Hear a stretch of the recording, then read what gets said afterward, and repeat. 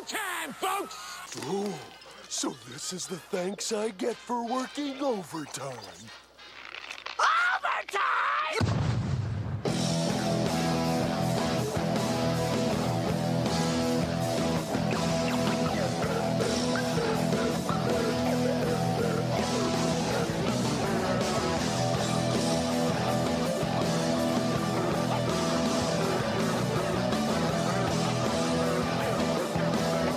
Welcome into the White Claw Hard Seltzer Studios Overtime, coming at you for the next 2 hours right here on Fan Run Radio.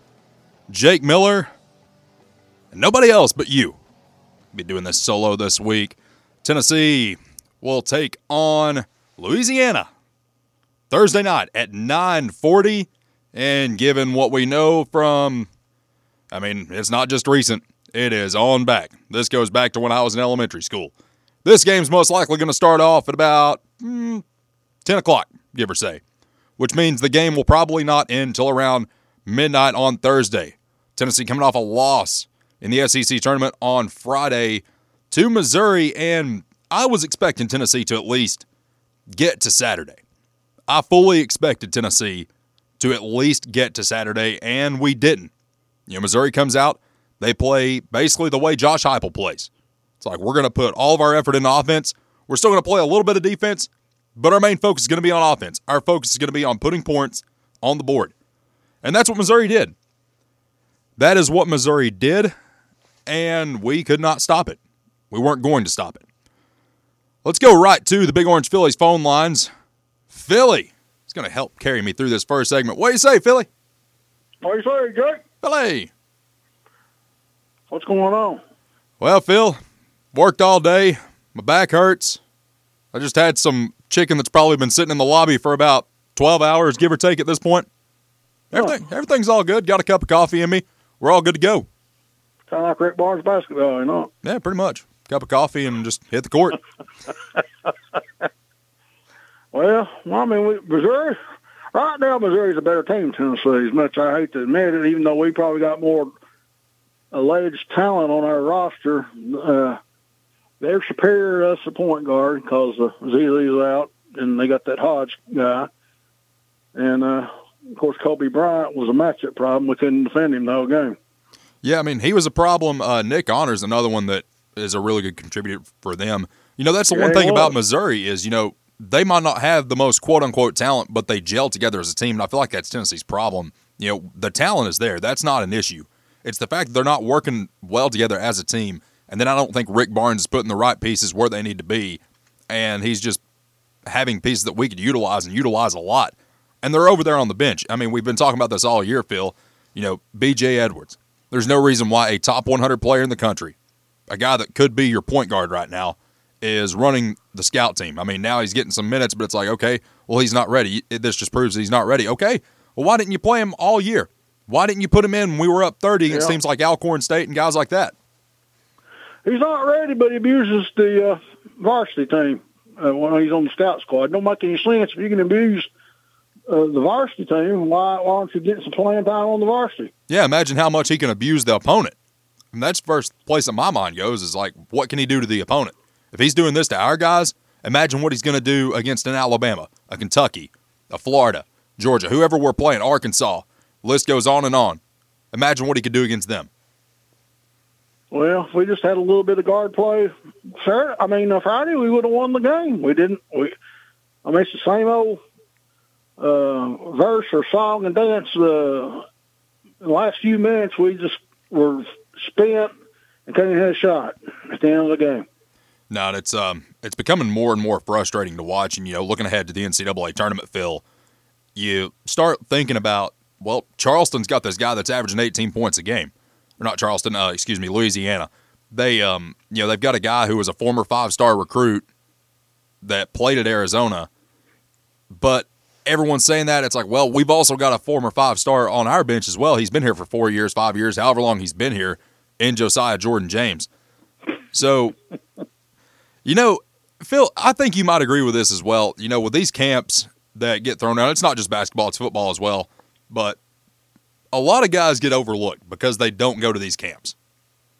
And if you can go to the camp, guess what? You're going to get exposure, and that's how you're That's how you're going to pop up your ranking as much as you can.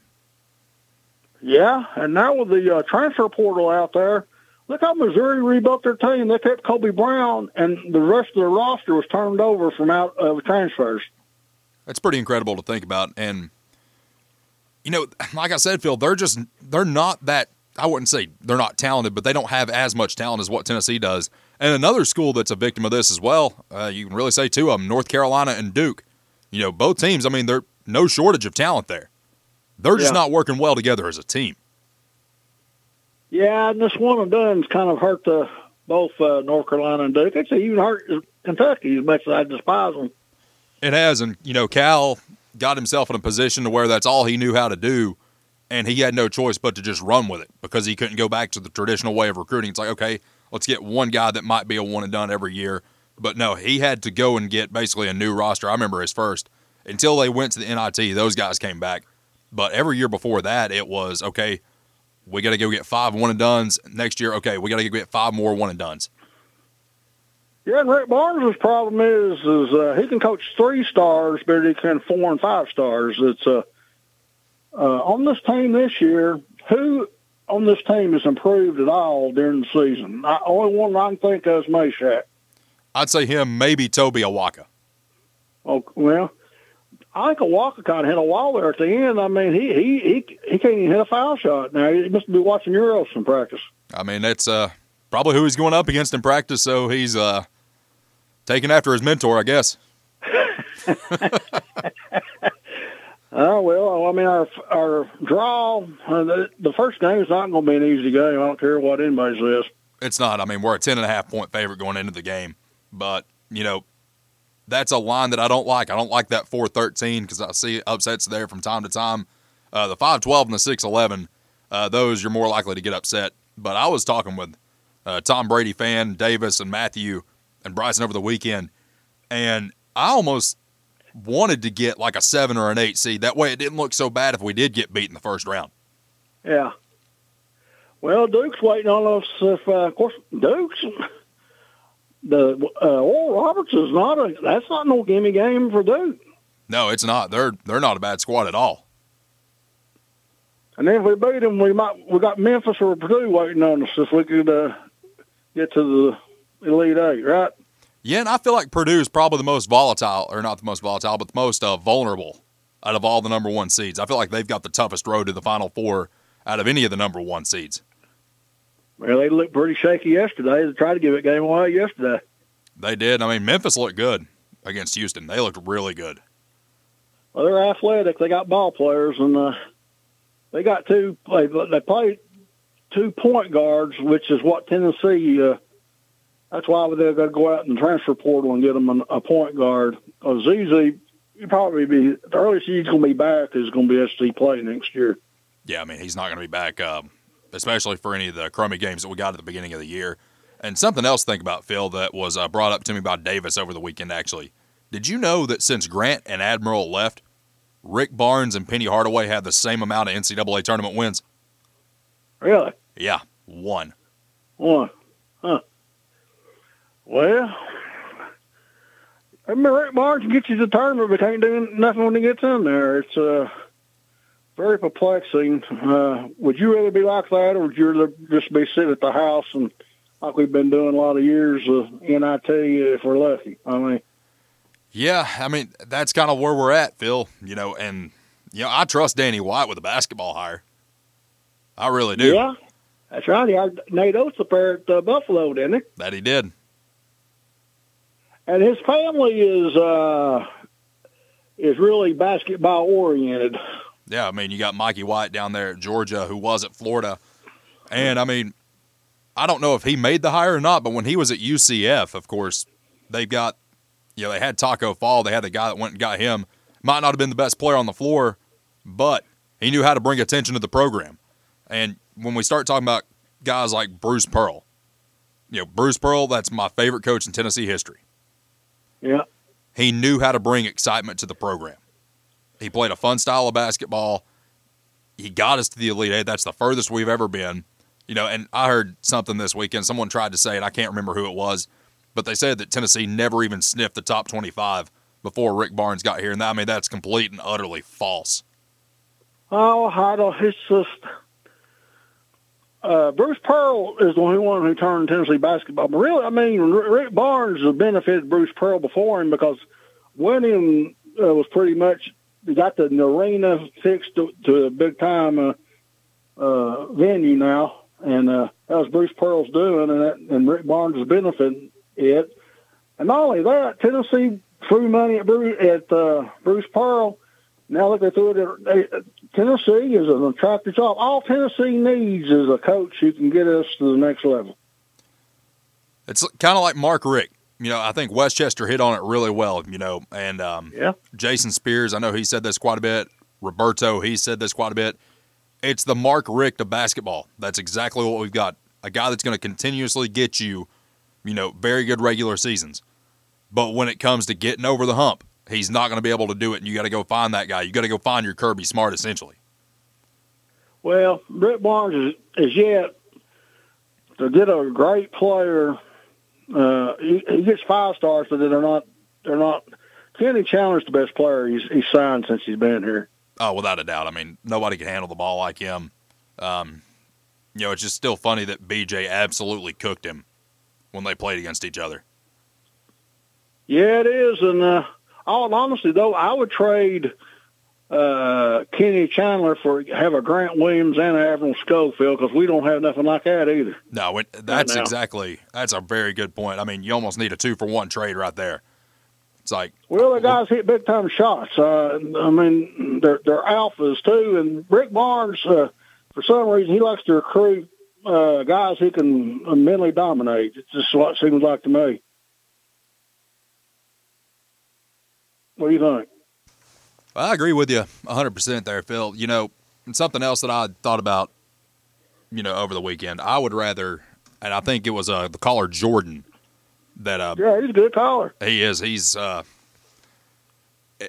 wealth of basketball knowledge. There's this guy on Twitter. His name's Callum. He's the guy you go to for baseball. Jordan is the guy that I go to for basketball. I mean, he's got it broken down. I mean, he was sending me stuff last night. It had the shot charts of Louisiana. Jordan thinks that we're not going to win on Thursday. Well, I can't say I don't disagree with him, but there is analytics out there that's acting like Tennessee's going to be the Sweet 16. I don't know how in the hell that's going to be possible, though. Do you? I really don't. There's no clear-cut path for us. I think that we can make the Sweet 16, and I think you'd agree with that. This team, it wouldn't surprise me if we got put out on Thursday. It wouldn't surprise me if this team finally made a Final Four. Like, that's how wide open this is. But I also know how inconsistent we are. And that's what scares me from, making any kind of rash judgments about, we're going to go this far, we're going to go this far. Phil, I'm not going to lie. In my bracket, I've got Tennessee getting beat in the first round. Well, it's all going to come down to Triple J, and you know what that means? That means one good game, and then the next game they bad. I mean, he's up and down and looks great one game, looks terrible the next. This way he's been that way. Well, last year he had a decent year, but this year he's been hurt, and I don't know. It just hasn't come together, has it? No, and I mean, I think what it's going to take for Tennessee to win, and you have a shot, if Triple J scores more than 11 points. If he scores more than 11, you got a shot. Double figures, yeah. He's got to be double figures. You're right. Yeah, I mean, if he's not in double figures, we're not going to win the ball game. And Conway's got to at least get 10 points. And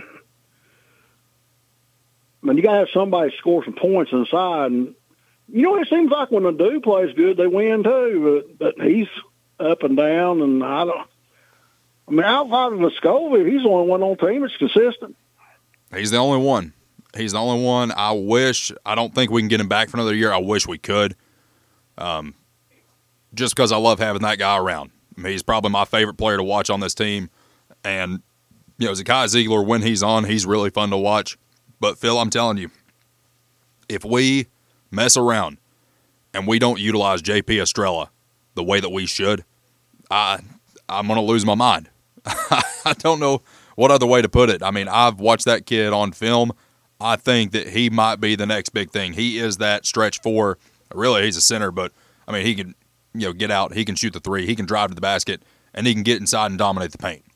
I mean, Well, that's run exactly the what we're offense missing. through him, and it opens up everything else for these other players. Exactly, because everyone's going to collapse the paint, and then guess what? Everybody collapses the paint. You try to double team him, somebody's going to be open for a three. You just got to knock it down.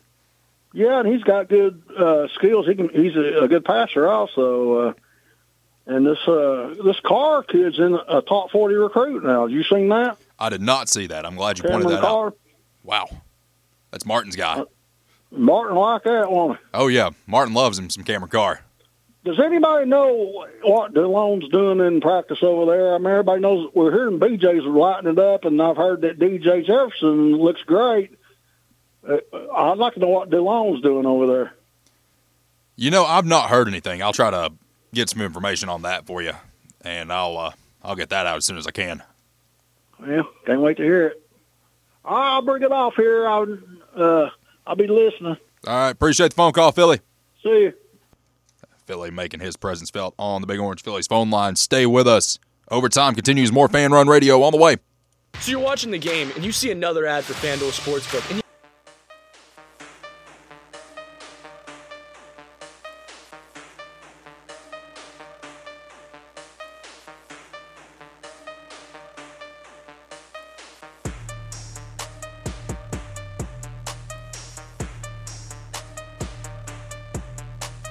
Back here on Overtime, Fan Run Radio. Back to the Big Orange Phillies phone lines we go. Matt is next. What do you say, Matt? Well, hey, I love calling Philly, man. Everybody knows, man. He's my hero. Philly's my guy, man. Phil's the For GOAT, years. man. He is. He's definitely the GOAT. Man. So I was just talking to you. I said I got a little something I want to throw at you. I want to get your take on this. Okay. So, this morning I was talking with the crew, and I told them, I think the ceiling's. I think we all kind of agree the ceiling's probably the Sweet 16, right? Yes. And I think it was Nate. I don't remember who it was. It was Nate or Houston. One of the two was saying that if we get there, then it's probably a pretty good coaching job from our current basketball coach. And I hung up agreeing. I was thinking, yeah, you know what that is. That's a hell of a. That's exceeding expectations. And as the day's gone on, that's ate at me that I admitted that. Well, here's the thing about Rick. He's going to get you 20 wins a year. He's going to get you to the NCAA tournament. He's most likely going to have you ranked in the top 25 all year. The problem that I have is that we're not utilizing the talent that we have to the best of our ability. You've got a 5-star in Julian Phillips. You've got a 5-star, turned into a 4-star, Josiah Jordan-James. There's talent over there. It's not being utilized the way it should. Now, Billy Stats and I had a conversation, and I agreed with him that Rick Barnes gets more out of your 3-stars, your low 3s, high 2s, low 4s. He's going to get more out of those guys than what he will. A Julian Phillips, a Josiah Jordan-James, a Kennedy Chandler, obviously B.J. Edwards now. So, that's what really bothers me is if you had somebody that could take advantage of the talent that we've got, you're looking at an Elite 8 team. Probably a Final Four with this team we got this year. Well, and the fact that you got an injury, that your starting point guard goes out, Ziegler gets hurt, and then everybody's just like now all of a sudden is like, if we can make it to the Sweet 16, that's a great coaching job. And I'm sitting there thinking, you know what? No, it's not. A great coaching job would have been having Edwards ready to play already. Agreed. Not missing a step. Making not this Sweet 16 wouldn't be the ceiling. The Elite 8, the Final Four, that would still be our ceiling, like it was, back in November when we were clicking on all cylinders. December we're rolling. Back when everybody thought this was the best Tennessee team ever. Yeah, dude, I can't believe I was literally having a conversation that was the case. You could maybe say this is the best defensive team all time for Tennessee. I could argue that maybe, but this is not the best. This is not the best Tennessee team ever. That's not even the best Tennessee team that Rick Barnes has had. Let alone my lifetime. No, yeah, it's not. It's not. That peanut butter jelly team would probably crush these guys by 25, 30 points. Remember when people were trying to say that team, or that this team would be favored against that team by 2.5 points? Yeah. I do, man. And I was called an idiot. I think I might have been one of the ones that was saying that. One thing, man, I will eat crow. I will. I don't think it's a good coaching job to get to the Sweet 16. I'm gonna pull that one back too, because it's not, man. This guy has had ample time to get Edwards ready. He's had ample time to get another quarterback in here.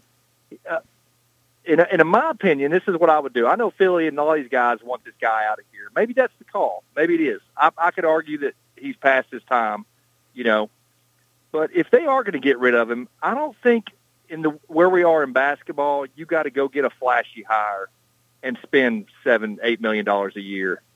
I would go out here and invest this money that you're going to spend on a coach, because all these universities budget, and take the 5, 6. What is Barnes making right now? 4? 5. So Barnes is making 5 a year. Go out here and get a Division II coach that's clicking on all cylinders, and pay the guy $800,000 and take $5 million and put that in your NILs. Josh Schertz from Indiana State. Coached at LMU up in Harrogate and took them pretty deep in the Division II tournament. He takes the job up there. They're doing a lot better than what they were when he first got there. He took over a dumpster fire at Indiana State. Yeah. And he knows the area. Look at what Memphis is doing with, these guys. It's not like Memphis has got stellar coaching. It's not like Nashville to make a run on the season has got stellar coaching. Memphis has got some talent in there. That's why they're playing good. Right. Houston's got some talent. Houston's got a pretty good coach too, but I would much rather have talent in basketball than coaching. Coaching's way easier in basketball than football. You can throw some 5-stars on the floor. You get 4 or 5 McDonald's guys in there. You're going to win 20 games and make the tournament. John Calipari's done it for years, man. Yeah, he has. At least John Calipari's made the I would take Kentucky over Tennessee right now in the tournament, bar none. Not even close. If we were to go up against Kentucky, I don't know if we can even have that conversation, but I don't think Kentucky wants to face Tennessee for a third time, because it's going to remind me too much of 2018. Beat them twice in the regular season, and you got all that momentum going into the SEC tournament championship game that year, and then you blow it. And this team would blow it right now for sure. Oh, absolutely. Tennessee's not. It's just weird to watch right now. And that's I don't know. You can circle it back to everything, but it all comes back to coaching. The teams. There is no effort lost on that court. I'll give Barnes credit, man. He squeezes every bit of effort out of those guys. So they don't quit. They play hard. But I don't know, man. There's definitely some questionable coaching calls late here in the season, and not having a backup point guard ready to play is just, an all-time just dumbassery at its finest, man. It really is. There's no other way around it. You had every chance this year to get him ready. Phil and I, we've hit on this time and time again. When you're up by 30 against teams like Alcorn State, Tennessee Tech, when you're up by 30 against those guys, there is absolutely no reason to have your starters in the game. Just ask Thibodeau what happened in Chicago when he kept his starters in when the game was well in hand. You lose what could have been probably one of the better point guards that's ever played the game in Derrick Rose. And he was never the same after that. What do you think of I'll get out of here. I appreciate the time. But what I want to know, what do you think of Phillips' development this year? I know he was hurt a little bit, but in my opinion, I feel like he plays like he's got a coach breathing down his throat all the time. That's exactly what we've been saying for the past 2 months. It feels like he's out there playing scared. Like he's not playing the style of basketball that he knows how to play. He's not playing Julian Phillips basketball. He's playing scared ball, and he's afraid of what's going to happen if he messes up under Rick Barnes. That's exactly the vibe that I get from him every time he steps on the court. Yeah, and meanwhile, you got a guy down in Alabama that's going to get player of the year and probably be drafted number 1 that plays about as loose can be, with a coach that almost seems like he doesn't care what the guy does. On or off the court, for that matter. On or off the court, exactly. All right, bud. Be good. Appreciate the phone call, Matt. Let's keep things rolling.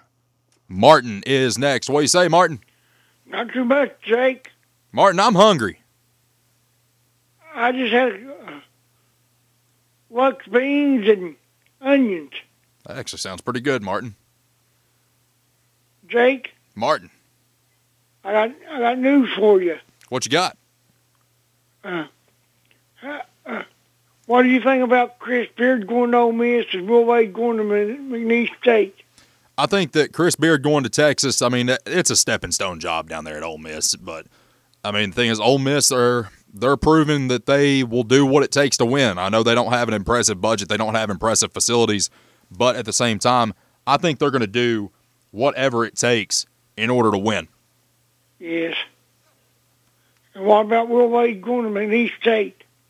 So the thing that really surprised me is that Will Wade took another job, but he said he did exactly what he said he would do. He said he would take a job at a small school because he would never take a job at an established program ever again because the stakes are too high. You don't really have that long of a leash. You're going to get hounded every time you make a mistake. He said he would never take another job at an established program, but I think that might be a good fit for him. You know, do some image rehabilitation for him, Martin. And, you know, maybe we'll see Will Wade. You know, he might eat his own words. He might be coaching at a Power 5 job. Yes. And Jake, do you know what the Raiders gave Jimmy Garoppolo? I want to say, how many years and how much money? I think it's 3 years, and I think it's to the tune of $60 million, if I'm not mistaken, Martin. I don't have that in front of me. 3 but years? Yes. All right, I appreciate it. Hey, appreciate you. Bye-bye. Bye-bye. Let's go to our next caller. I have no idea who this is. Didn't have a chance to ask who it is. You're on Overtime. What's up, man? Hey, it's CJ, the Kentucky fan, brother. What's up, buddy? Hey, you know, looking at this bracket, if you told me with the way Kentucky's season has gone, up and down season, I know you guys have been there too, but if you told me to get to the Final Four, I have to, let's see, hold on. Where is it? I have to beat Providence, Marquette, Tennessee, or Duke. I'm sorry, that's to get to the Elite Eight. Yeah. I'm taking it at the beginning of the season, or at the end of the season. This bracket could have gone 100 different ways for Kentucky, for Tennessee too, for Texas A&M, for Auburn, for all of them. So I, especially being an hour away from Greensboro, I am thrilled to death at where Kentucky landed. Yeah, I mean, it's called like it is, man. Some guys got pretty decent landing spots. Others, you know, honestly, I think Tennessee got a tough draw with Louisiana. I mean, people want to say, oh, well, they're just a whatever seed they are, 13 seed. Guess what? They're a good basketball team. You see a lot of upsets on that line from time to time. At least we're not on the 5-12. I'll say that. I hate the 5-12. I never have liked it, never will like it. It's the most dangerous. I just don't like it at all. Well, I think if I saw the stat correctly, in the last 5 years, the 11 seeds have a winning record over the 6. I believe that. So, you know, it's crazy. I would not for a second, and this is for everybody, it's been so wide open, I would not for a second put it past Kentucky to lose by 20 to Providence or face Duke or Tennessee in the Elite Eight. I wouldn't. I cannot tell you what's going to happen. Usually some years, you know, we'll get the first one and then we'll struggle. I can't tell you what Kentucky's going to do, or any team for that fact. I've got Houston winning it all. My wife has Kansas winning it all. So I've actually got Alabama winning it all. I think I actually just posted my bracket last night to the Drive's King of the Callers. Hey, look, I'm going to say this. I would not for a second be surprised if Oral Roberts beats Duke.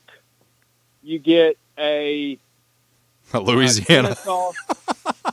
A Kennesaw State beating Xavier, and a Charleston. I forgot who Charleston plays, but Charleston ain't a team to mess with. San Diego State. Furman, Virginia. Virginia struggled in the tournament. Furman could get an upset in the round one. You know, it's funny. I was actually looking at some of these betting lines last night, and I'm going to make me a little parlay for this week, TJ. I think it's going to be very frugal. But the payout's going to be very, very good.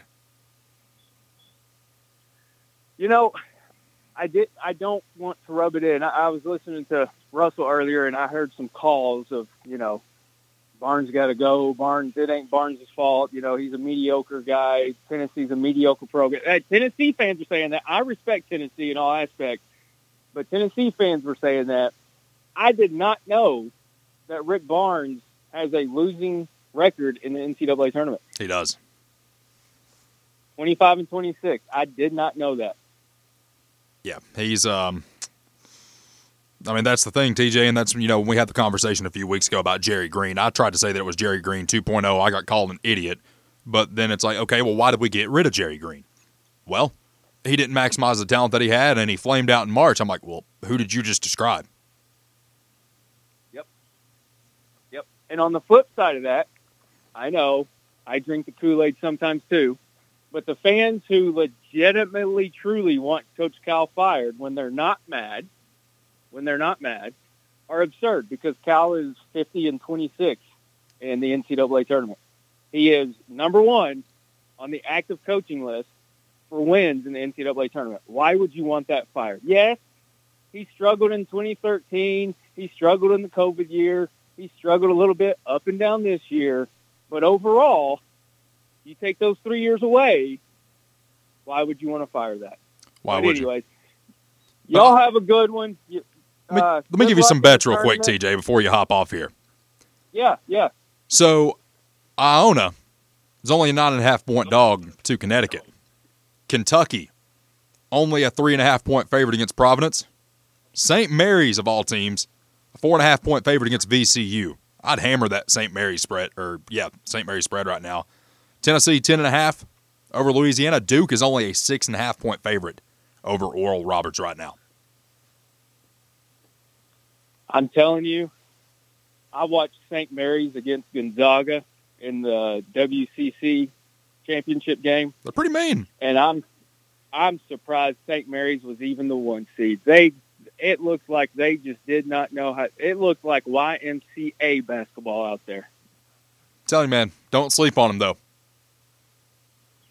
I don't know. Hey, look, Iona, I wouldn't count Rick Pitino out. Rick Pitino, you could say whatever you want about Pitino. He's dirty. He's low down. He's a winner, though. Wherever he's gone, he's won. He wins. So, say all be all, but this might be a tournament where we've got 4 double-digit seeds in the Final Four this year with the way it's gone. I don't know, man. Who knows? But it's going to be an exciting tournament. I took Thursday and Friday off, as I always do. And I might even drive down to Greensboro an hour away and go to the game Friday night. I'm not sure yet, but we'll see. Or you could drive about 6.5, 7 hours out of the way, and we'll go grab some burgers and beers. Hey, that's true. I could do that too. You never know. But good luck against Louisiana. And if I had to pick, man, this hurts me because I hate both of them. I'd pick Tennessee over Duke. Y'all have a good one, man. Appreciate the phone call, TJ. Stay with us. More of your phone calls coming up right here on Fan Run Radio. So you're watching the game and you see another ad.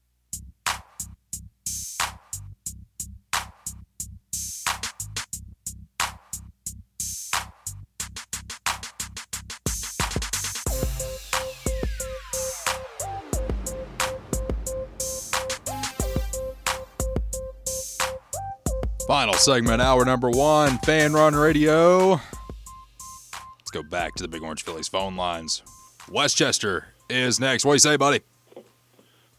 Hey, buddy. How'd you get stuck there by yourself today?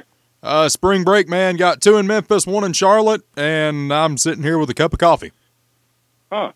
So one shows up and you do the show, one calls out and you cancel the show, and that's the boss's show. Yeah, that makes sense. I get it. Okay. Yeah. I get it. Yeah. Yeah. Okay. But I did appreciate your call into the drive earlier. I did get to hear that on the way in. I'm glad you appreciated it. I'm not going to rehash that, but I'm just so sick of the who are we going to get argument. You should be thankful to have him. You should be thankful to have him. We never even sniffed the top 25 before Rick Barnes got here. Well, okay, then what did Bruce Pearl do? What did Jerry Green do? Why has UCLA been the only one to make him an offer? That's a good point, Westchester. You know, what do I know, though? I'm just an idiot. Well, so am I for saying this isn't the best Tennessee team ever. So, I mean, it is what it is.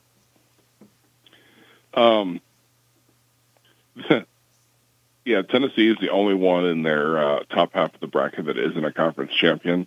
That's a crappy draw. Yes. Like, Tennessee just happens to get crapped on every year. And, yeah, I hate to say this. TJ's got a little better run on the bottom half of that bracket, I think. So we'll see what they can do. But, you know, they're one of the three teams that beating Tennessee, who apparently is supposed to be good this year, got them in the tournament. So, you know, you beat us, you get in the tournament, but we're supposed to be happy with losing in the first or second round every year. Oh, dude, Okay, we were the guy at the train punching the tickets. It's like, hey, you want to come on? Yeah, come here. We'll punch that ticket for you. Yeah. Missouri. Good. Let's go. Yep. Come on. We'll punch that ticket. Yeah, let's go. Yeah. Arkansas. Well, not really Arkansas, but oh man, it's just been frustrating, Westchester. I'll say that much. It has been. But it has been for years. But like, you know, I said I was going to rehash it, but my greatest hope right now for Tennessee is that my freshman year at UT was 97, and came in with the tall guy, otherwise known as Doug Dickey. And he was a football coach, and he hated basketball because he wanted football to be king. And it worked. It was a very, very, very long time, like hasn't happened yet, long time, that we had an AD that cared about basketball. So we haven't had an AD that really wanted to hire a basketball coach to win. So the closest thing we had was a guy that hired a terrible basketball coach to get his son to play here. I mean, and that was in the 80s. So, I mean, it's just, we don't know what this university could be if we had an AD that cared about basketball, and that's actually the scary thing. Like, our potential is good because, you know, they tried to cut it off when I said it, but Heupel and Tony Martello would not have been in the top 5 of anybody's hire. So no, they wouldn't have. Who we going to get thing is kind of irrelevant after that. So. I mean, when you make a splash hire like Josh Heupel, I mean, let me take that back. It was not a splash hire. It was. No, it wasn't. It was let's gamble because that's what I do. Yeah. Let's gamble, and let's see how this works out. And it might be the best hire that's been made here since Bruce Pearl.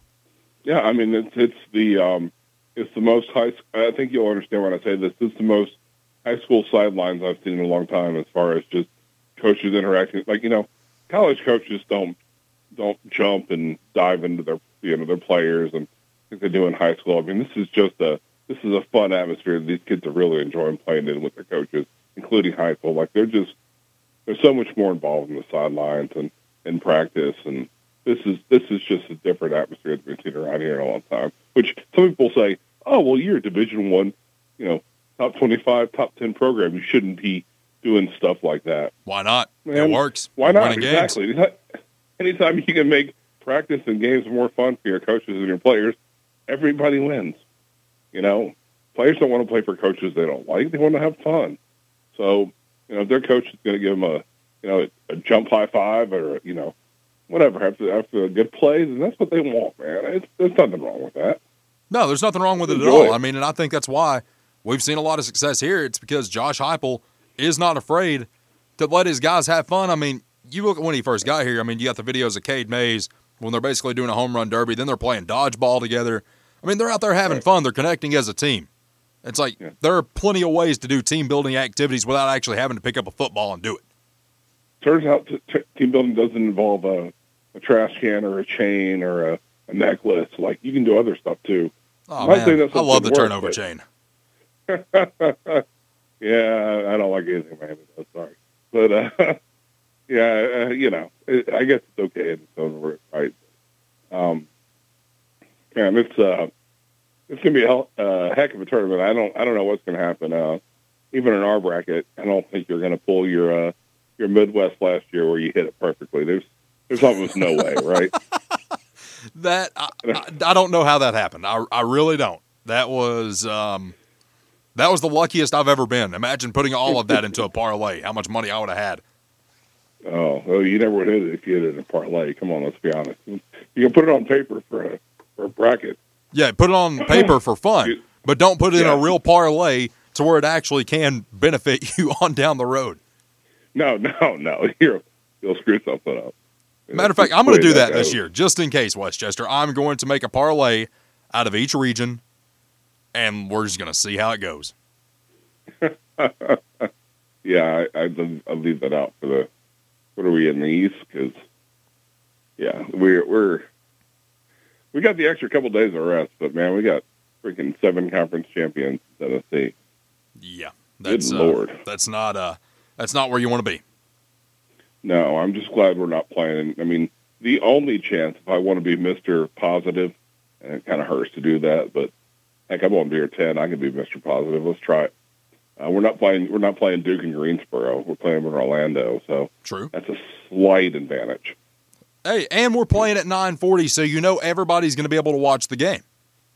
Well, kind of, but I hate it for you that you wanted to put so much effort into a watch party and it can't happen on Thursday. So, well, I hate that for you. And that's the thing, Westchester, is I would love to have a watch party at said place, but the thing is, I respect that business enough, and I give them a lot of business. I respect them enough to say I don't feel comfortable setting a watch party up for Thursday night because there are people that have to work on Friday, and I'm not sure how many people would show up to basically a 10 o'clock watch party, and it would have been after their business hours anyway. This place closes at 9 o'clock on Thursday. I'm not going to make them stay open 3 extra hours for 5 people to come in. That's not worth it for me. For me and Philly to show up, right? Yeah. I mean, we can make sure they get their return on investment. I mean, you get the 3 of us together, we can throw them back, but I mean, it's a respect thing at that point. No, I get it. I'm not saying that because I'm mad at you. I'm frustrated at that time. I mean, yeah. You know, I knew there's obviously a 50-50 chance we were going to play, but I didn't think there's any way we would get that kind of a crappy time draw. I guess we'll probably do a little better if we win because Duke should win. If we get I know they haven't announced the times for Saturday yet, but if Tennessee Duke plays on Saturday, that should be a much better time than buried in, dark 30. So and I'm not saying we'll get like a 2 or a 3, but we should at least get a 7:30 at the minimum. Like that should be a much more watchable game for Tennessee fans. It should be. And guess who is on the call? Oh crap! Who? Kevin Harlan. I love it. I love it.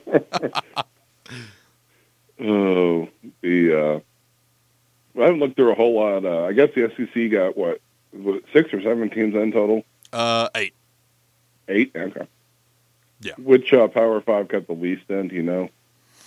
I hate to put that on you. You don't have people there to look it up for you. Maybe I would say either the Pac-12 or the ACC. I forget Pac-12. Yeah. I forget the Pac-12 is still Power 5. Sorry. Yeah, they're still a Power 5, but I mean, let's call this and I want your opinion on this too, Westchester. Do you think that they'll be a Power 5 school or have that Power 5 status once UCLA and USC go to the Big Ten? Because at that point, I feel like they're just waiting on Washington and Oregon to jump ship.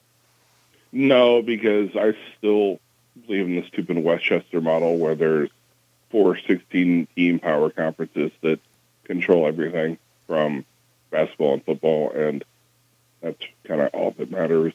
Because that gives you enough of your bids that way. But we're not getting to that again. But no, I don't believe that. I don't believe that if one conference went from Power 5 to Power 4, I don't believe the Pac-12 or any of its current members would be in that list. Maybe 1 or 2, but no, I think they're pretty much done.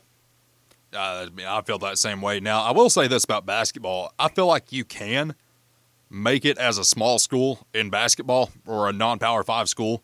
I mean, you look at Marquette, you look at Houston, which, I mean, they're about to go to the Big 12. But, teams like that, I mean, they've made it before. They have had success. Oh, yeah. And, I mean, honestly, at Westchester, I get more enjoyment out of watching teams like that than I do my own sometimes. Creighton is another one that I enjoy watching. We were scared about playing Houston in round 1 last year. Yeah. Because we thought we were going to match up against them somehow, and here they are, where they are this year. I mean, it can happen. I get it, but I just think that 16 and 16, I think, I guess whatever the heck the cut is now, it's 16 and 20, whatever the heck it is, 32 and 34. I just think there's too many at-larges. I just think that as far as the basketball tournament goes, I think there's too many conferences sending teams because they're supposed to be better. I'd rather see a little bit of a mix-up. I mean, we've all seen Gonzaga used to not be a good school, and they're still not great, but, they've got a little bit more respect, and they've kind of moved up. And I don't know. I'm not. Do you consider Gonzaga a mid-major? No, not anymore. I don't either. Do you? No, Gonzaga is not a mid-major school in basketball. So, I mean, I don't want so many at-large bids. I'd rather have more automatic qualifiers as far as coming out of the conferences. Whether you split. Said I was going to talk about. I'm not going to talk about it. Whether you split the conferences or however you want to do it. So, but yeah. Talk about NASCAR since no one's going to stop us. Go ahead, man. Man, William Byron's kind of on a run this year, isn't he? 2 in a row? 2 in a row. I mean, Hendrick is running really well. I mean, even Josh Berry, of course, last week he had a terrible run, which, I mean, he was given basically a 48-hour notice that he was going to be in the car. But, right. This week he showed signs of improvement and a lot of signs of improvement. So I think if you see a ride come open this year. No, he's kind of the next Noah. He's like going to kind of prove himself a little bit. I mean, I'm a Chase guy, which means I have to be a Hendricks guy, but I'm not mad at them if they gave him, the worst setup that they had. And, he wasn't going to do much anyway, so why waste that good equipment? Why spend the money, right? Why waste the equipment? Why waste the money? Just let him get used to running it. You got him for 5 more weeks after last week, so let's just see what he can do, and we'll go from there. I mean, maybe you give him a little bit more. And let's be honest, that's a little bit why Byron and Larson. I mean, not necessarily Larson, but why Byron ran so well was, the cream's got to rise somewhere, right? So it's got to, and the thing with, the Hendrick equipment. I mean, we saw this with Alex Bowman before, when Dale Jr. went out. And eventually Alex Bowman worked his way into that number 88 car. So, I mean, I wouldn't be surprised if Josh Berry worked his way into a ride. I don't think it'll be with Hendrick. But eventually he's going to have a good ride. I don't think no one's going to leave. I don't see any of those guys leaving Hendrick anytime soon. No, Alex Bowman's doing too well right now. Kyle Larson, William Byron's on a run, and you're not going to get rid of the most popular driver in NASCAR. That's not going to happen. No, but I thought I didn't think, but I didn't think Larson was going to leave, but it wouldn't have surprised me because Hendrick was just running his dealership sponsor on him, like he just kind of wanted to. I'm not saying he wanted to get rid of him, but he wasn't spending the advertising on it. It was just weird. It was like, why is he still here if we're just going to dump the Hendrick Motorsports, car lot on him? It's just weird. I thought that was a little odd. It was. Westchester, I appreciate the phone call, buddy. I got to run. Thanks, buddy. Stay with us. Hour number 1 is in the books. Hour number 2 of Overtime coming up right here on Fan Run Radio. So you're watching the game and you see another ad for FanDuel Sportsbook and you think,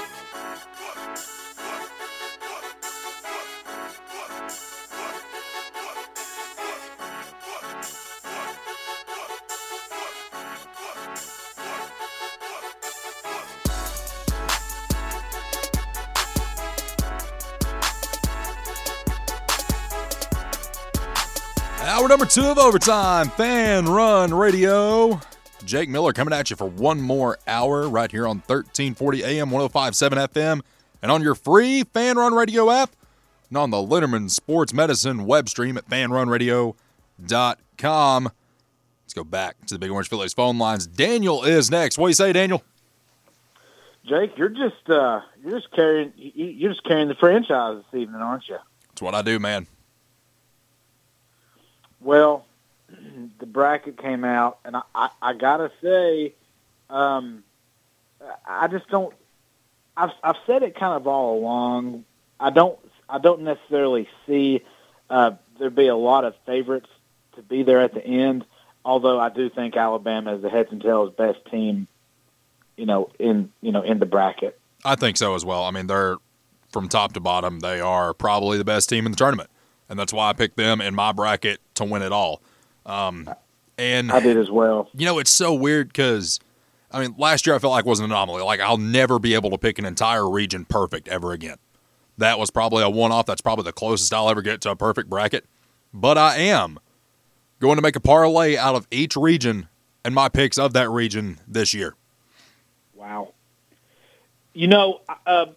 Basketball's been down this year. I picked. I was part of the fan run bracket. I went in and I did my bracket in there, and I have a lot of upsets, and I think there's going to be a lot of them. And earlier, Russell was asking about what's the biggest upset you have, and I have Colgate beating Texas, that 15-2 matchup. And I've got UNC Asheville beating UCLA. I thought about taking that one. The only reason I did not is just UCLA has just been playing really good basketball, but I think there's going to be several of those upsets. I just really think that there's going to be a lot of upsets this tournament. Oh, I agree 100% with that, man. I mean, when I was looking at my bracket last night, and something I like to do is I like to match what I pick with the betting odds. And when I'm looking through these betting odds on FanDuel, I'm wondering what in the world, like, I don't think it's ever, like, just stood out to me this much. It's like, Duke's only a 6.5 point favorite in their game. They're only a 6.5 point favorite. There's a bunch of them on there. Iona, is, not that much of an underdog in theirs. I'm just sitting here. I'm just like, this is going to be the hardest bracket I've ever made. I don't know how much of percent I'm going to get right. It's not going to be anywhere near as close as what I did last year because college basketball is that wide open. But then again, it could be the year that I hit all these parlays and I become a millionaire. We'll never know. Well, just remember me. But I'll say this much. I think 3 free Charlie's pizzas on me. Hey, free. I think Iona is – I'm selecting them as my Cinderella this year. I think Rick Pitino is still one of the best coaches in college basketball. I just think that they're going to make – I think I'm picking them as my Cinderella. That one team that makes it to the Elite Eight or Sweet 16 or whatever. A couple other teams that I'm watching that I just think are really dangerous here. I think, of course, Xavier. I think Missouri can make something. I have Memphis going to the Elite Eight, beating Duke in the Sweet 16. I think Memphis is playing really. They destroyed Houston on Sunday. Oh, buddy, absolutely destroyed. I did not see that coming at all. I mean, they came out and whipped their ass from the 20-minute mark in the first half to when there was no time left on the clock. But man, I typically take some time off around. My birthday is the 22nd of this month, and I always take some time off around that to watch the tournament. But my baby is about to be born, so I'm saving my time off for that. But it looks like she might be making her appearance right around the tournament. But I love the tournament, man. It's one of my favorite times of the year. I love the bracket. I love the 4 full days of basketball this weekend.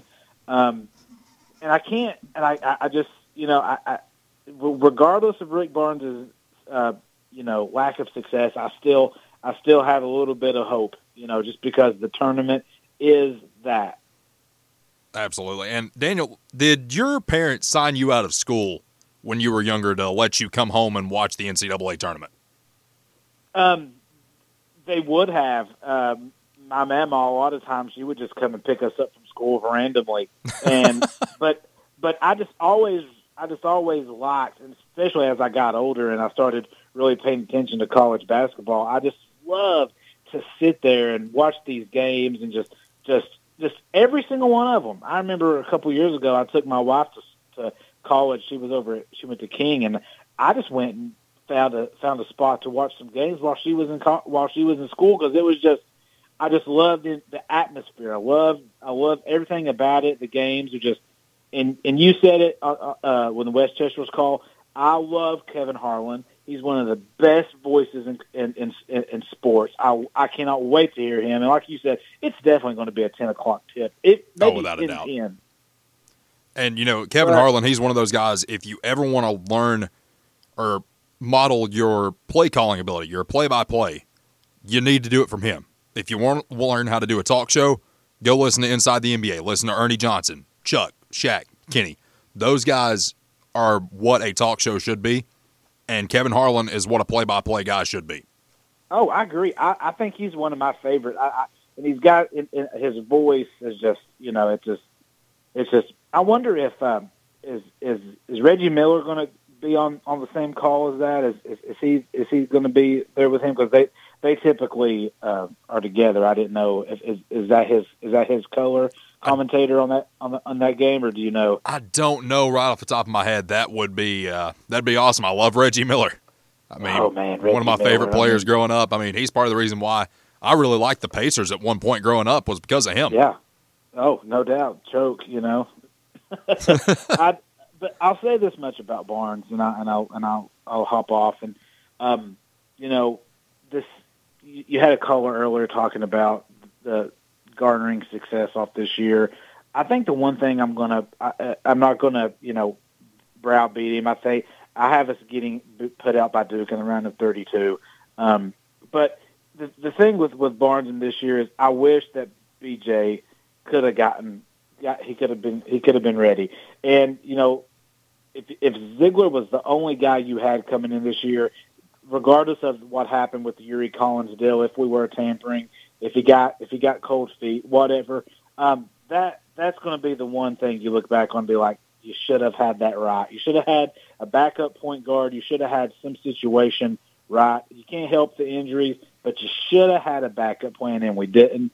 You're playing Tyreek Key out of position all year long, playing that point guard spot. But, Jake, you don't have too much longer, and hopefully the callers will put you through.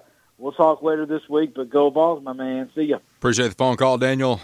Daniel chiming in from up 75. Appreciate y'all's phone calls today. Really helped me out a lot. I'm in here in the studio solo. Probably not for the rest of the week. I might work on a little something here and there to try to get some more people in here. Some voices that you're familiar with. Try to get those rolling as much as we can. Of course, Tennessee, as we mentioned earlier, taking on Louisiana this Thursday at 9:40. Kevin Harlan, the legend, probably one of the best voices in the game, will be on the call. And like I was just telling Daniel, that's a guy that you want calling your games because you will remember them. You will remember his calls. I mean, you go back to Florida Gulf Coast when they beat Georgetown. Some of his calls during that game made that more exciting than what it already was. Just the way that he was able to present everything that he did. That was incredible. The way he was able to call that game with all the excitement going on, with something that we'd only seen a handful of times before that. Fantastic. And like I was saying, if you want to, get into sports talk radio, host your own sports show, model that off of Inside the NBA. Yeah, you can have one guy that comes in, he does all the work, he does everything by himself, and then he points to the guys every now and again for them to chime in with a thought, and then he tells them to shut up. No, do it like Inside the NBA. That's the best way to do it. Those are the best shows you have. Your best calls, Kevin Harlan. Ernie Johnson, pretty good in baseball, though. Ernie Johnson doing it both. All right. So we talked a little bit about the matchups for this week in March Madness, and we're going to go through some betting odds on these, and it's really eye-opening when you look at some of the betting lines compared to what your perception of these games might be. So let's take a look at it here. Okay, let's start with the Thursday games. We're going to skip over the Wednesday games. West Virginia, Maryland, that's going to be a good game. West Virginia, 2.5-point favorite in that one.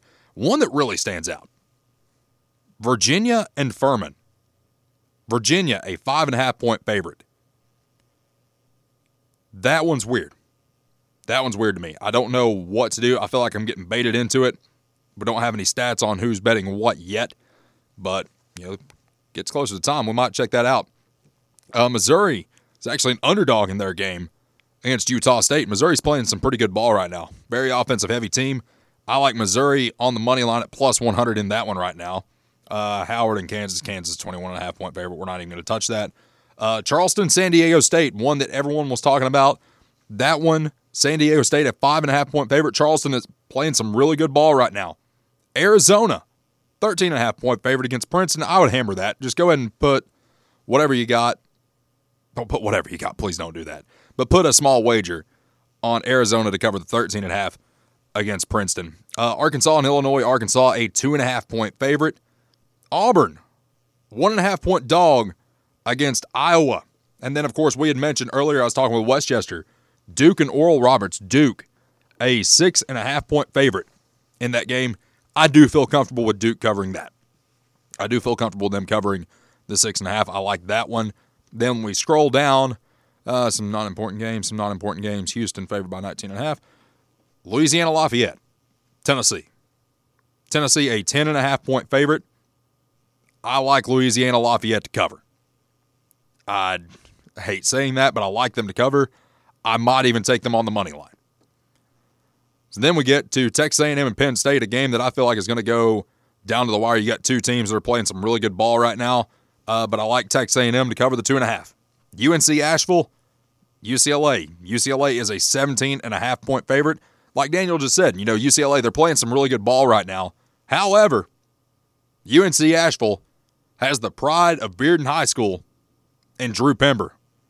So we're going to hammer that UNC Asheville money line. Place a small wager, small, like really, really small on that.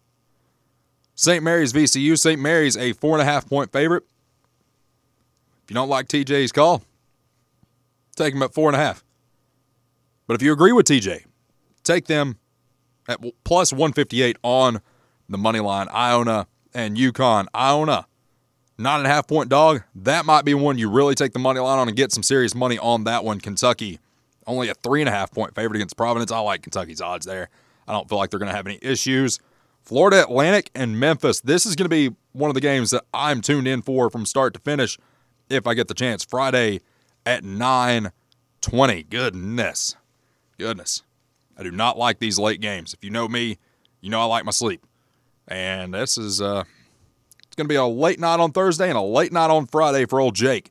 But in this one, Memphis, a 1.5-point favorite, but I like the Florida Atlantic money line at plus 112. And then Kent State, Indiana. Indiana, 4.5-point favorite. I'm taking the Kent State money line. A lot of weird bets, a lot of weird lines, but it all plays in to what this is. This is March Madness. It's going to be madness. That's why they call it March Madness. Oh, my goodness. Stay with us. Gonna make some parlays during this break. Overtime continues. More Fan Run Radio on the way. Pet is an important part of your family, and when he or she...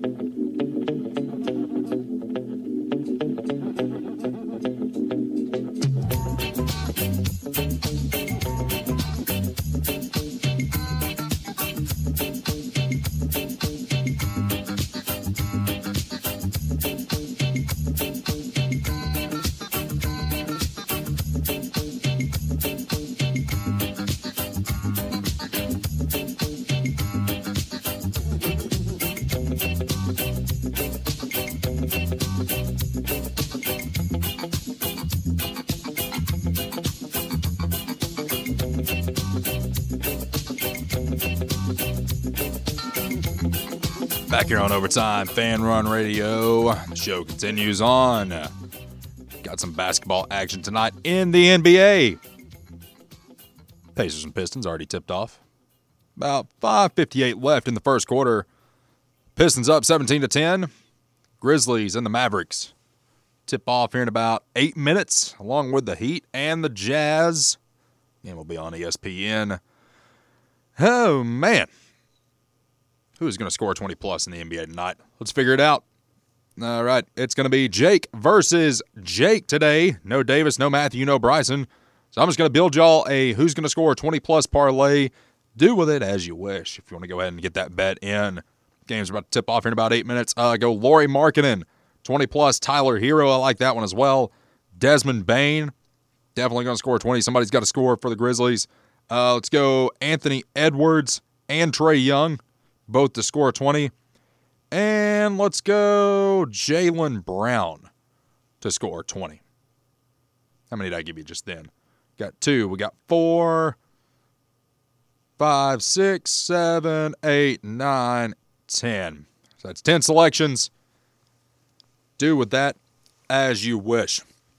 So I guess some people remember my kerfluffle that I had at the Crystal drive-thru about a week or so ago. And I texted Marcus. I said, hey, man, let everybody know that overtime is still on. I'm in a situation right now with some really bad drive-thru etiquette at the Crystal drive-thru. And it involved someone not knowing what they wanted when they got to the drive-thru menu. And some people called in and they said, well, if you don't know what you want, that's when you park and you go into the restaurant and you order off the menu. That way you can look at it. Or in some cases, you get lucky and you got a digital kiosk where you can poke and prod at this thing and figure out, okay, I want this. Okay, I don't want that. Okay, this is what I'm going to order. I can place the order right here. Everything's all good. No, guess what? It happened again. It happened again. This time, even worse than Crystal. And Crystal's got a pretty simple menu. But everybody knows what they want when they go through the McDonald's drive-thru. I get the same thing every time. Granted, I've stopped doing the drive-thru. Like to do curbside. Guess what? Curbside wasn't an option at this one today. So I have to go in. I'm not sitting in that line. Like, I'll go in. No problem. And I'm being held up from getting my food because this 10-year-old kid wanted to switch out his toy. Well, we don't have another toy. They're all the same. Well, I want a different toy. Well, I'm sorry. I don't know what to tell you. We don't have another one. Kid proceeds to throw a fit. I have to wait an extra 5 minutes to get my McChicken, my fries, and my drink because that's what I always get. That's what I always get. And I had to wait because some kid was so upset that he didn't get the toy that he wanted or he thought he was going to get. And that just put me in a bad mood for about 3 hours. I don't know what it is about this stuff. Maybe I should be more like Stevie Hamer, most positive person that I've ever heard come across these airwaves. Steve Hamer, frequent guest of The Drive. One of the most positive people I've ever seen. One of the nicest guys you'll ever be around. I've had the chance to meet him once. And it took that one time for me to figure out, yeah, this guy is as genuine in real life as he is on the phone. He doesn't fake anything. Maybe I should just see the positive in everything. Maybe I should try to see more positive in life. Instead of getting mad at some 10-year-old at a McDonald's counter because I can't get my McChicken and my fries and my Coke. I don't know. It's one of them deals. It is one of them deals. So I had talked a little bit with some of y'all about how I feel like Tennessee's going to be in trouble when it comes to their game this weekend, or not this weekend, but this Thursday against Louisiana. So shout out to the caller, Jordan. Jordan sending me shot charts, sending me stats. Appreciate that. So Louisiana, Sun Belt champions this year. Their coach, Bob Marlin, is in his 13th season. Their net ranking is 89. 11-0 at home, 7-7 on the road, 5-0 on a neutral site. They do not have a quad 1 win. They're 0-2, 1-3 in quad 2, 10-1 in quad 3, 12-1 in quad 4. Their last 10, they're 7-3, 5 in a row, 6 out of the last 7. Their starting 5 got Jordan Brown at the center, 6'11", 225. Terrence Lewis, 6'7", 210. Greg Williams, 6'3" at the 3. At the 2, you got Cantrell Garnett, 6'1", and the point guard, Themus Fulks, 6'1". Some pretty stout guys on the bench as well. Jalen Dalcourt, 6'1", 160. Joe Charles, 6'7", 195. Michael Thomas, 6'1", 160. And Kobe Julian, 6'6", 215 pounds, 1 pound shy of matching Michael Jordan. Their go-to player, obviously, Jordan Brown. 19.4 points per game, 8.7 rebounds per game, 1.8 assists, 1.2 blocks. So he knows how to dominate the paint on offense and defense. That's going to be very tough given what we've seen this year out of Urosh and Olivier Nkamhoua. It's going to be tough to defend that guy, especially standing there at 6'11", 225. Now they got some solid contributors as well. Greg Williams, 13.1 points per game, 3.5 rebounds per game, and 40% from 3 on 150 attempts. Y'all do the math. Terrence Lewis averages 11 points per game, 7.5 rebounds per game. And he had a hot take. And I want to know what everybody thinks. Will the Lady Vols make it further than the men? I say yes. We talked about Jordan Brown. I'd said something to Phil about this. This guy's a former 5-star McDonald's All-American. Signed with Nevada under Eric Musselman. Went to Arizona. Now, he's at Louisiana. So what does everyone else make of this? I know I'm not that confident going into Thursday, and that's why I picked Louisiana to beat Tennessee. And I'm going to go through my bracket with you really quick. Just that way, if you want to use the Jake logic and try to figure it out. What in the world? What in the world? People are sending me text. Guys, I'm in here by myself. I don't have time to read all this today. Let's go to the drives. King of the brackets. The brackets. Dun, dun, dun, dun, dun, dun, dun, dun. If you want to copy my bracket, the name of my bracket is the G.I. Jake, just like my Twitter handle, -- I miss Tamba. So, let's go to my final four. Got Alabama taking on Kansas State. And I got Kansas taking on Texas. And in the finals, I think it's going to be Kansas. I think it's going to be Alabama. I think Alabama is going to win a national championship. And it's going to be so weird seeing them hoist the trophy at the end of the year, given what all has happened with Brandon Miller. People can say, well, he didn't read the text. I saw that this weekend on Twitter. Well, he never read the text. There's no proof that he ever read that text. Okay. Well, then why did he bring it? Oh, well, he stowed it away under some clothes in the back of his car. Okay. So he knew that there was a gun. Well, no, he didn't know that. How do you not know you have a gun in your car? Unless your car is as nasty as what mine is, you know what's in your car. You know, you don't just randomly, oh, let me move some clothes. Oh, my goodness, there's a firearm standing right there. Guess what? That's not how this works. That's not how this works. You know, and Charles Barkley had a really good comment on this past weekend, saying basically, and I'll pull you up the quote in just a second, but to paraphrase what he said, he's basically like, Brandon Miller's lucky that he's in the state of Alabama instead of being somewhere else. And the exact quote given was, he should have been given a timeout to learn decisions have consequences. He's lucky Alabama is behind the times. In 49 other states, he would have probably been charged with a crime. Another win from Charles Barkley, in my opinion. Charles Barkley is one of these guys, we know that he is going to tell it like it is every chance he gets.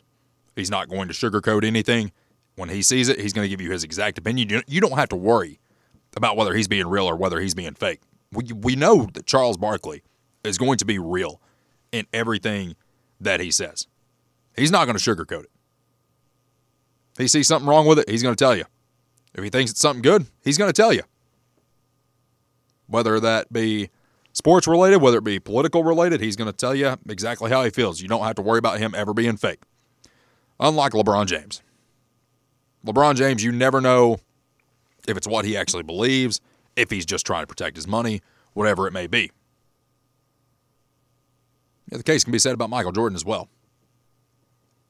But at least Michael Jordan, when he was asked to support the Democratic nominee running for House of Representatives, he said, but Mom, Republicans buy sneakers too. That's what he said. And he's right. They do. Let's go back to the phones. Good evening. You're on overtime. Hey, Jay, buddy. It's Tommy. What do you say, buddy? Not much. Hey, man, doing a good job, man. They're flying solo. My head hurts. Man, I can imagine. That's a lot of information to try to get out and everything. You're doing a great job, but hey, I'm like you. I don't think I have Tennessee losing to Louisiana, but I got us going on through. And honestly, I've got us going on to face Kentucky again in the Elite Eight, and we're going to get bounced the third time. Could you imagine? Everyone would be so excited. Everybody would finally be off of Rick Barnes. Okay, we're going to an Elite Eight. This is what we've wanted. We have wanted an Elite Eight ever since we went the first time with Bruce Pearl. Everybody would be on board. But then watch how fast it would turn if we lost to Kentucky. Yeah, I know. And then just like they say, who we going to get? Chris Beard headed down to Ole Miss. I think he might have a good shot to do something good down there. like I said, they just showed that they will do anything to win. So. I mean, that's the thing is they will do whatever it takes. It does not matter your record. It does not matter what you have done, how bad it might have been. They will do whatever it takes to win. And, you know, it's not like Lane Kiffin is some saint either. We already know Lane Kiffin is just as guilty as anybody as to what happened at USC. And we know that he had to have done something while he was here. We know that. But with USC and that whole situation, you know, you can't help but sit there and think, it's like, well, he had to know what was going on. He was on staff when all that happened. And Pete Carroll just so happened to get out right when he should have to avoid having to deal with all that. And that's why he went to the NFL, and it's worked out pretty well for him. Can't really blame him. No, I don't blame him a bit. But real quick, get my NASCAR fix in. I heard Westchester's call earlier. The Phoenix race, they tried to make it better. They've done what I've said, Dale Jr. said, Denny Hamlin, and tons of other people have said. We've got to get this car off the track. Got to take downforce off of it because we're not going to get horsepower back. They're not going to bump these things up to 900 horsepower anymore like we've seen back in the day. So they tried to get the most downforce off the car, and like Larry McReynolds said, since the 90s. And it showed a little bit. You've seen the guys get loose off the corner. Alex Bowman had a save. You've seen guys fighting it off the corners. But it still didn't have the racing effect to be able to run up and catch anybody. And, you know, because once you got out in clean air, you was gone. You've seen Kevin Harvick do it. You've seen Kyle Larson do it. And you've seen William Byron do it. The restarts were key to get out in that clean air. We got to get these cars off the track. We got to get the spoiler down. We got to get these side skirts off of them. And, you know, you remember the days you could run up behind somebody and just get close enough to them and pull out, and you suck the air out from under the car and get them loose. You don't see that anymore. No, you don't. Cars, and they're so stuck to the ground. Exactly. And, Tommy, I was thinking about this yesterday, but do you remember how much more exciting that Phoenix race was when it was on a Saturday night? Oh, yeah, definitely. And even with the reconfiguration, they thought would maybe change it, you know, instead of having it right there at the front stretch, move it over to the dog leg, which did help, especially on the restart. It did. But, you know, I was thinking about that yesterday. I'm thinking about, you know, back to when Jeff Gordon won it in Phoenix. I can't remember. I think this is when he tied Dale Earnhardt in wins, when he got number 76. And I just remember how much more exciting that racetrack was when it was on a Saturday night underneath the lights. The track just looked so much better when it was like that. And no, I'm looking forward to seeing the Chicago Street Course and everything coming up, but they're going to have to do something with these cars. You know, they're getting better with the downforce package, you know, trying to make it where these guys have to drive this car where it puts on a better race and a better show for either the fans there in attendance or the fans watching at home like we were. Because once you got out in clean air, I mean, you can get to somebody, but passing them was a whole other thing because the side draft isn't working. You know, you really got to move somebody to be able to get a run on them or make them make a mistake. Yeah, I mean, and that's something we don't really get to see a lot of. And, you know, the thing is they've got the money to make the cars do that. It's just all about NASCAR being able to do what they do. Like, I feel like I get more enjoyment, Tommy, and I think you'll agree with this too. You know, sometimes you'll get more enjoyment out of the Xfinity Series and especially the Truck Series more than you will the Cup Series cars. Just because I feel like the guys that are in trucks, I mean, I feel like that one's equipment's just about across the board, like the same or very, very similar in, you know, setups. And I feel like you find out who can actually drive the vehicle. Then you get to the Xfinity Series, and I feel like, you know, sometimes it just puts out a better race, man. Oh, the Xfinity Series has been hands down for the last 5 years the best series to watch for racing. These guys are side by side, door to door. They're running the old style Cup cars. You know, it's really great. And like Westchester hinted on earlier yourself, with Josh Berry, you know, he's done great in the Xfinity Series. No mind that he's in great equipment for JRM. Okay, so y'all was talking about how he had a good finish and everything, not getting great setups. I agree. He's not getting the great setups like William Byron, Kyle Larson, and Alex Bowman. But the Hendrick cars have been in the top 10 every single week. And so say that he does race his way into a seat, maybe front row, maybe college or somebody like that picks him up. But also keep in mind, Junior and his sister, they are wanting a Cup team. All they're waiting for is the TV deals to work out, and they're going to buy a Charger. Who says Josh Berry can't be the first JRM driver in the Cup Series? He very well might be a Tennessee native at that. And, you know, the thing that has held Dale Jr. back for a while now is the fact that it costs so much to own a charter. Like, that is his one setback on doing that is it costs a lot to own a charter. And it's like, okay, we'll just go buy a charter. And it's like, well, it's not really how it works.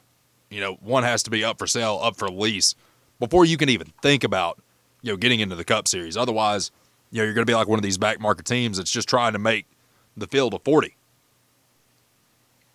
Exactly. You know, you're going to have to wait on B.J. McLeod to sell out, or Rick Ware Racing, you know, to put all their money into their IndyCar program or their IMSA car programs and just finally be done with it. Kind of like Chip Ganassi done to let Trackhouse in. And you got to have the money to put up. And, of course, we know that Dale Jr. has the money with his podcast, his race teams, his merchandise and everything he's got going on. But I was going to get here and kind of holler at you for a little bit and help you out a little. Appreciate the phone call, Tommy. We'll talk soon, brother. Yeah, bub. Tommy making his presence felt on the Big Orange Phillies phone line. Stay with us. Final segment of the program coming up right here on Fan Run Radio. Linderman's.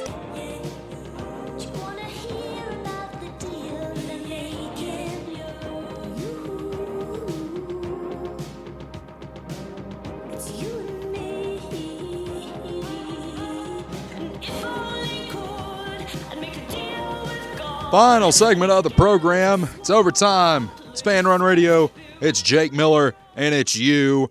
Back to the Big Orange Phillies phone lines we go. Buckeye Guy will be our final caller. What do you say, man? Hey, Jake. How you doing? Great show tonight. Hanging in there by yourself over there. Man, I'm trying.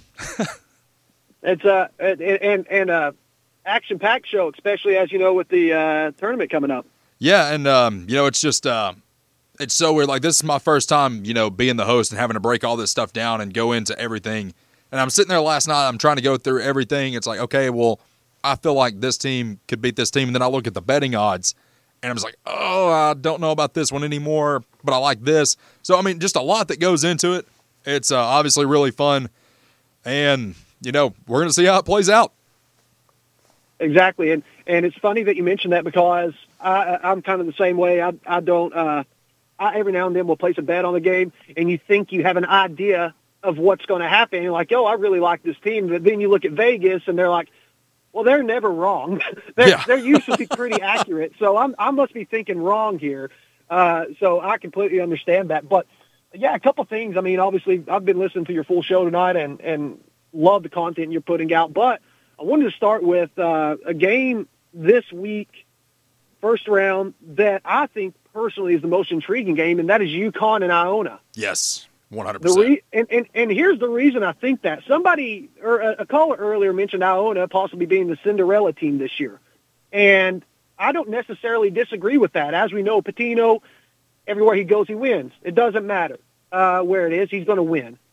But UConn, their last championship was won in Texas. Final Four is in Texas. Yep. The reason I think that's the most intriguing game is because, yes, I do think Iona can be the Cinderella team. At the same time, I think that UConn is an Elite Eight, even a Final Four team. So that is if I have UConn winning that game, I'm going to have them in the Elite Eight, potentially in the Final Four. What are your thoughts about that? Well, I mean, you just said it, and so did the caller earlier. You know, you never doubt Rick Pitino. You want to talk about a guy that knows how to win on this stage. I mean, we saw it happen at Louisville. We've seen it happen at Kentucky. The guy just knows how to win. The guy knows exactly what he's doing when it comes to this time of year, and you should never count him out. Exactly. And so that's why, like, I can look at the bracket, you know, and I'll have a double-digit seed beating a single-digit seed, and it's something I feel very comfortable in. For instance, Murray State, when they had John Morant, was a 12 seed. Mm-hmm. And they played the 5 seed. Yeah. So I have Murray State winning 2 games that year. So, and I'll have that this year. It's just, that's just a funny game because I think Iona can win, but I also think if UConn wins, they're going to make it pretty far in the tournament. So that's the most intriguing game to me. But something I wanted to ask you as well, and this is the region that Tennessee is in. Mm-hmm. I'm not for sure if you watched Bracketology last night, but they had Dickie V, Jay Billis, Reese Davis, and I can't remember the two other guys' names, but they put in and they showed their Elite Eight and Final Four, then the championship game and champion. So majority had Alabama as the champion, which I agree. I think top to bottom, they're the best team, in my opinion. Right. Doesn't mean they can't get beat. Look at the overall number 1 seed in Virginia. They had never been beaten by a 16 seed, as in 1-16. I thought that I had Virginia winning that year, and they got beat by a 16 seed. So, I mean, as you know, anything can happen. But what they were saying last night when they went through their Elite Eight into their Final Four, in that region that Tennessee is in, they all had Duke versus Marquette in the Elite Eight. Obviously, that would mean Duke beating Tennessee, Duke beating the number 1 seed in Purdue. Right. And then I do think Marquette is a legitimate team, but the reason they had Duke, obviously they're on a 9-game winning streak, and they're hot going into the tournament. Shire, in his first year, he's doing one heck of a job with them. Right. Filipowski has come into his own. So, there's just a lot of intriguing things. It's very wide open this year. Kansas, they got that number 1 seed, and Texas beat them down twice this year, pretty handily. And then another big question mark, and what people have said is the best team all year, Houston, gets beat by Memphis. And the big storyline, in my opinion, there is the guard that got hurt in the semifinal. I can't remember exactly who it was they were playing. But he didn't play against Memphis. He injured his groin. I'm not for sure if he is scheduled to come back for the tournament. Have you heard potentially anything about that? I haven't heard anything yet. Now, I do have Houston getting put out in the round of 32. I think, Auburn, I think they're going to take care of business against Iowa. And then I've got Auburn beating Houston in the round of 32. And funny enough, I've actually got Auburn making it to the Elite Eight and getting beat by Texas. And see, that's another thing with Auburn.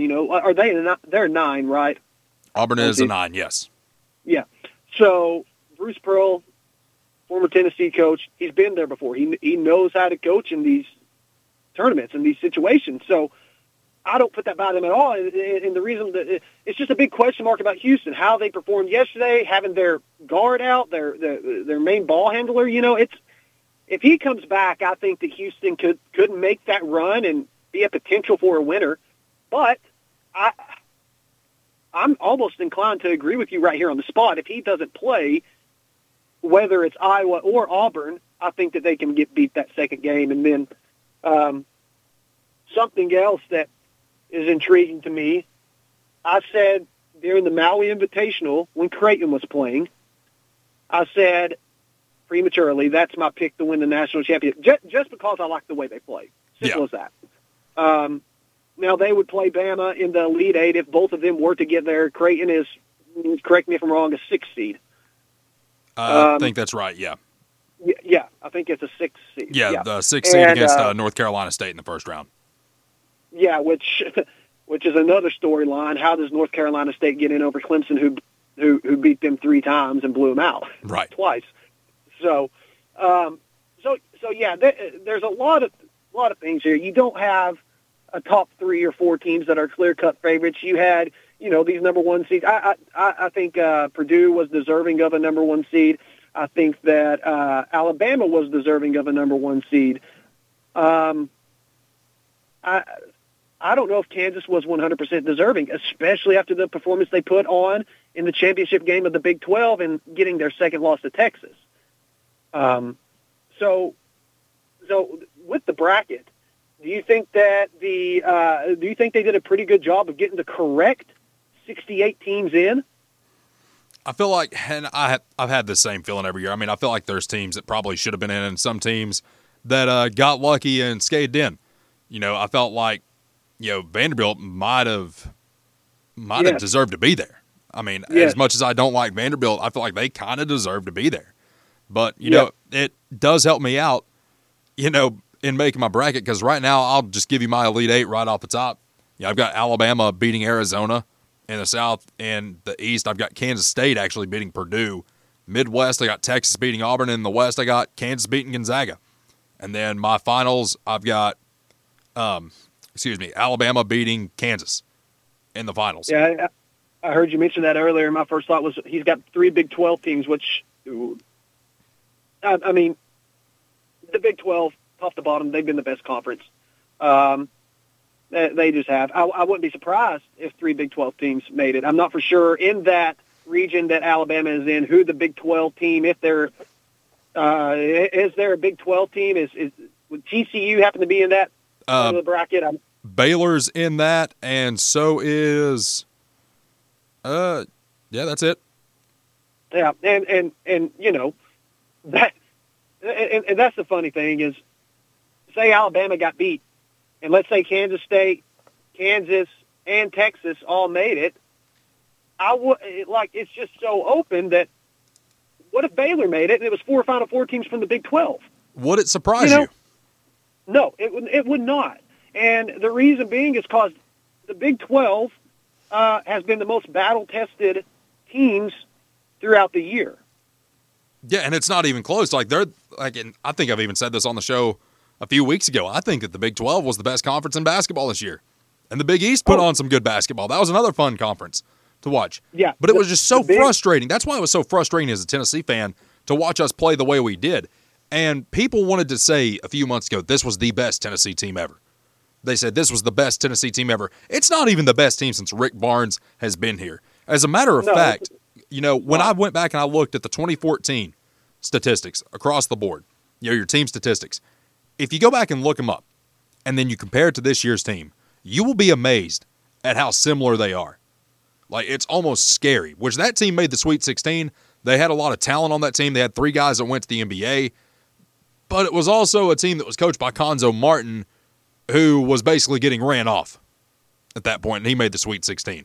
Granted, we got lucky with Duke getting put out by Mercer and all that. But, Buckeye Guy, we got to run. Appreciate the phone call. That's going to do it for us. Thank you for listening. Something else coming up next. You're on WKGN. Tune in tomorrow for 3 and Out right here on Fan Run Radio.